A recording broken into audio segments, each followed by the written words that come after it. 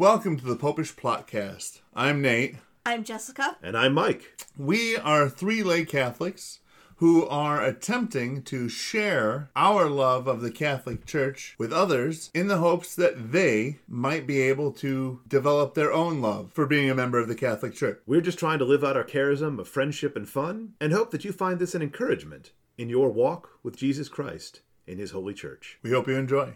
Welcome to the Popish Plot. I'm Mike, and today's plot is Saint Mark. Now, just as a connection, when people don't remember my name, they almost always guess one of two things. If they remember Mike, they just say Mike. If they don't, they will either guess Matt or Mark. So, two things have gotten into their head.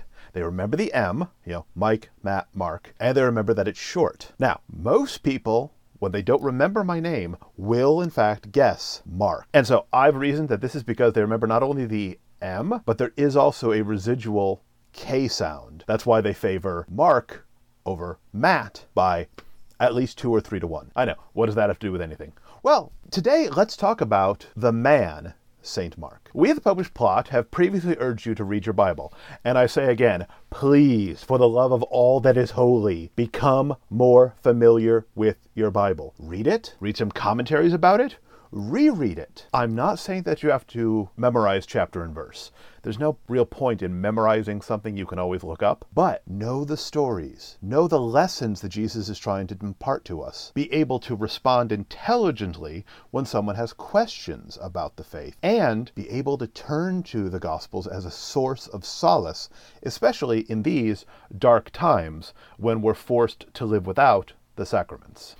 But let's think about this young man, Mark. Now, the evangelist is almost universally presumed to be the young man who in Mark chapter 14, verses 51 and 52, is in the Garden of Gethsemane, and with everyone else, runs away from Jesus, but with the very curious detail that he was dressed only in linen, and then he dropped everything and ran off buck naked.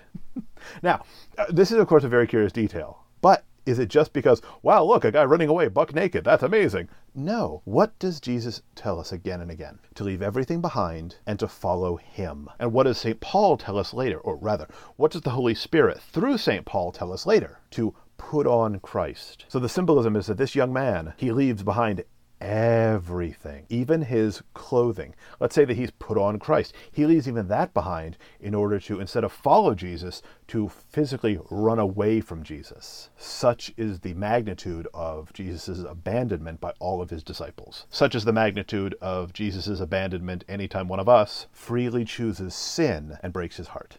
So, as always, and we'll get to this at the end, the Christian witness is never to say, aren't we all amazing? The Christian witness is always to say, I'm a sinner. These are the many ways in which I've messed up, and these are the many things which God has forgiven me. All the way back to the Gospels. But most of what we know about then Mark, also known as John Mark, is that his family was prominent in the early Christian community. When Peter was miraculously freed from prison in Acts, he went to John Mark's mother's house. Later, Mark, sometimes also called John, because John Mark, is a companion of Paul and Barnabas on their missionary journeys. Don't worry, I will send Jess the links so that she can list them down in the episode description. You can look them up later. But at one point in their mission, John Mark left. Paul and Barnabas were traveling around on the first missionary journey, and John Mark just skedaddled. Very little detail as to why he left. Maybe it was a constant threat of death. We don't know.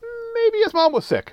We just don't know. But we do know that later on, after the Council of Jerusalem, Paul and Barnabas are preparing to go back out. And they have, quote, a sharp contention over Mark. Elsewhere, in the letter to the Colossians, Paul identifies Mark as Barnabas' cousin. So here, back in Acts, Barnabas wants to take Mark with them. Paul says, no. He already abandoned us once. I'm not going to take him with me. And despite Paul and Barnabas being such a dynamic duo that some of the pagans thought that they were Zeus and Hermes. And always remember, we sometimes think that the early church was only Paul because he wrote so many letters. He was such a prolific letter writer. But the early church was so many more people than just him. And in fact, the pagans thought, if anything, that Barnabas was Zeus, the king, and Paul was Hermes, his spokesman. And so, Paul gets some of the credit because apparently he liked to talk a lot. In any event, they have this division, the sharp contention. Paul, I will not work with this Mark. He had his chance. he doesn't get a second one. And it's the contention is so sharp that this dynamic duo of Paul and Barnabas. I mean, Barnabas had vouched for Paul when he first presented himself to the Jerusalem church.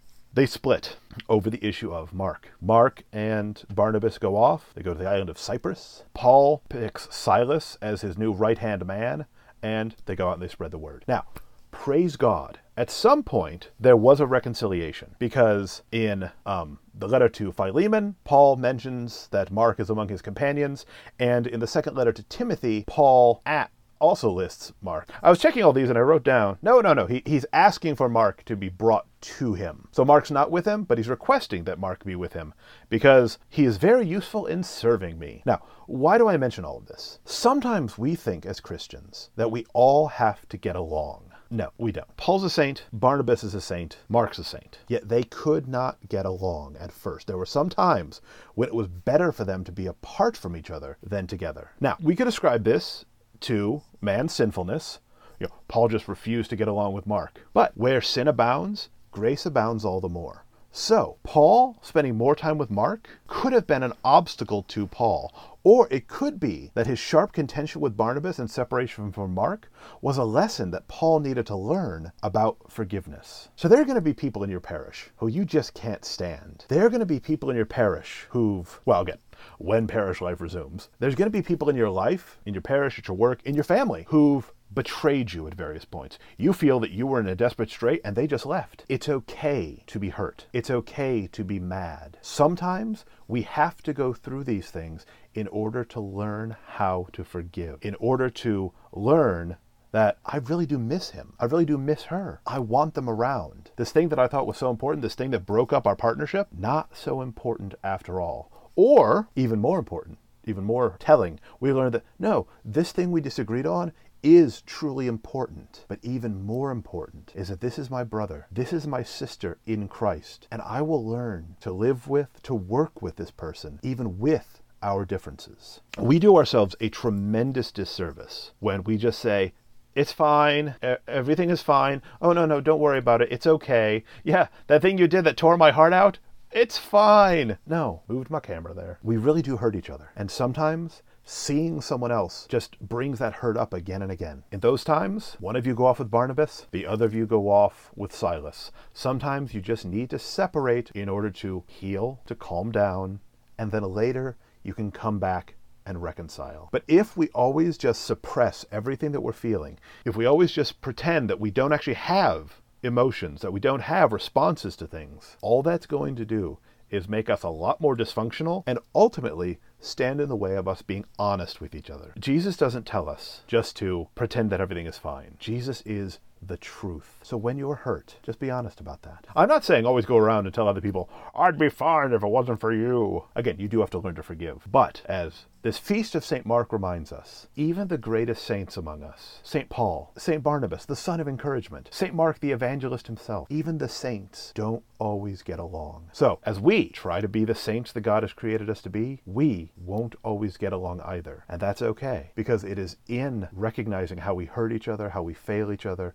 and how we can then forgive each other that we are more and more conformed to the image of Christ, who is himself the image of the invisible Father. Now, one last note. Let's say you're talking to someone in a conversation, and they make the claim that all the Gospels were written anonymously and the names were just assigned to them later. This is something a lot of atheists say. Ask them about the manuscript evidence, because although this is a big claim of the Enlightenment and of many scholars, there's no evidence for it. The manuscripts that we have, going all the way back, are unanimous that the Gospel of Mark is always the Gospel of Mark. People say, well, he never called himself Mark in the manuscript. Sure, he never does in the verses. But you will not find a single manuscript, no matter how far back you go, that has all those words that isn't titled the Gospel according to Mark, or the Gospel of Mark, some variation thereof. People make the assertion all the time. Oh, the early Gospels were all anonymous. It was just a game of telephone. And then later they put the names on them. But that's a claim that is utterly baseless. The great skeptic Carl Sagan was at least a fair man who said that extraordinary claims demand extraordinary evidence. So we've got 2,000 years of Christian tradition backed up by ancient manuscripts that say the Gospel of Mark was written by Mark. And the claim the Gospels are anonymous is a claim without a single piece of evidence. It's a claim. It's an extraordinary claim without any extraordinary evidence. It's an extraordinary claim without any evidence at all. So take heart. The faith is reasonable. The faith is more reasonable than unbelief because at least we've got some evidence. We don't just have, well, I claim this. Based on what? So until then, remember, forgive each other and have faith in the Gospels. Subscribe to our channel. Ring the church bell to be notified when the next pod is uploaded, which, because it's Easter, will be tomorrow. Give this episode a thumbs up. Comment below with what your favorite gospel is. Who is your favorite person who denies Jesus? Meaning, you don't favor denying Jesus, but the most amusing way. I mean, this naked guy in Mark 14, that's pretty hilarious. And until tomorrow, remember to live your faith, love your faith, share that love. Thank you for listening to the Popish Plotcast. We hope you enjoyed. Please subscribe to the podcast on Apple Podcasts, Google Play, Stitcher, Spotify, or wherever else you listen to podcasts. Please rate and review us, as that will help more people to find the podcast and to join in on the fun. You can contact us at thepopishplot@gmail.com. Find us on the Twitters at thepopishplot. Or you can search for Popish Plot on Facebook. Please rate, review, and we really do enjoy hearing from you. So get in touch. And until next time, as always, remember to live your faith. Love your faith. And Share that love.